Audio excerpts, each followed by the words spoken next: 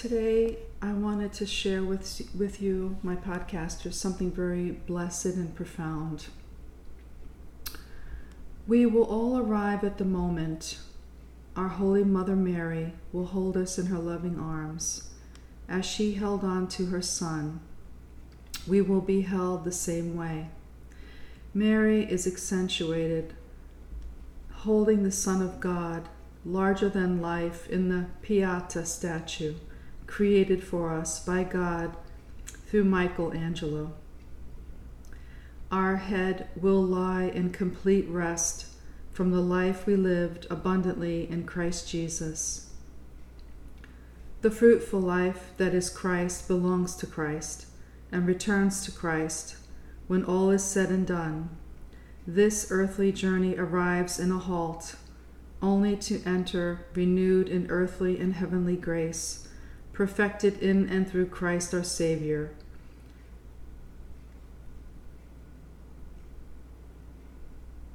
He comes for us, and we return to him with joy, complete satisfaction to receive our heavenly reward.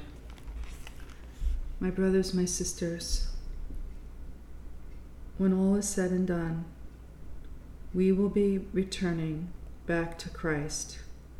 And it is important that we realize what our sole purpose here is. If we haven't figured out our sole purpose, we haven't entered into the kind of relationship that we need to enter into with Christ. Because we figure out our true purpose in life when we are close to him, when we are in an intimate relationship and a prayerful life with Christ. Otherwise, we're just going through this world not knowing who we truly are and who God created us to be. My brothers, my sisters, I also wanted to share with you the beautiful homily that was given by Father Paul Thomas, and he was assisted by a visiting priest from Peru. And this is what he had to say during his homily. He said, "Through the church, I receive everything." I want you to take in that statement a little bit. Throughout community life, if not there, we become separated. So we have to be involved with our community life, our church life. In and through a community, we are called Christians. And why is that? Because we do everything together. In and through the church, we will listen to the truth God spoke through the Mass. And what church teaches is our purpose in life, is how I become faithful to live a life in Christ. We, members of the church, need to listen. Our true purpose is to be his, to follow that and proclaim how to be loved and delight in him. And I believe that every single word that Father Paul Thomas expressed in his homily is true. We really don't know ourselves until we know Christ.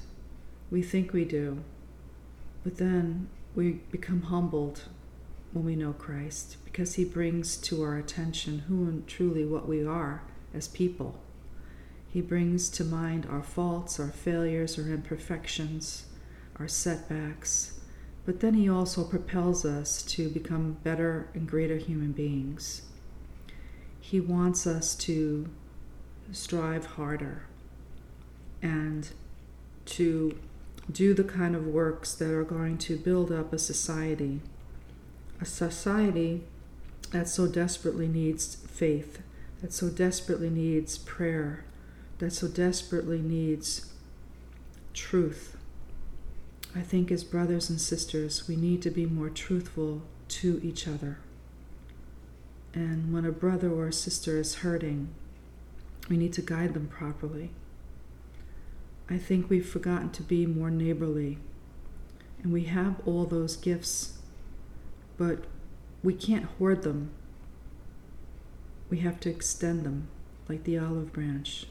So my brothers, my sisters, today I want to challenge you to reach out to your neighbor, I want to challenge you to be more neighborly and to enter more deeply into the relationship with Christ so that you can understand your true purpose and not just go through life meaninglessly, but having the most meaningful life that God would want you to be living.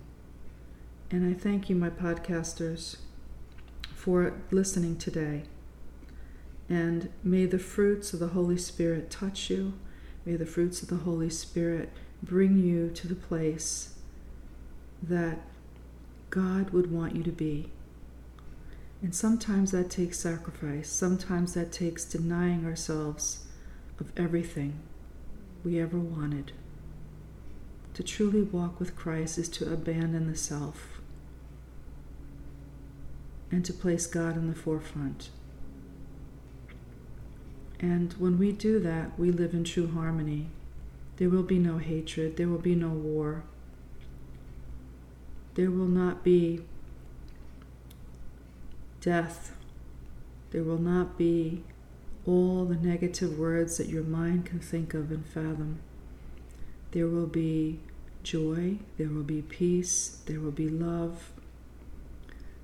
There will be Christ living and thriving in every single human being God has ever created.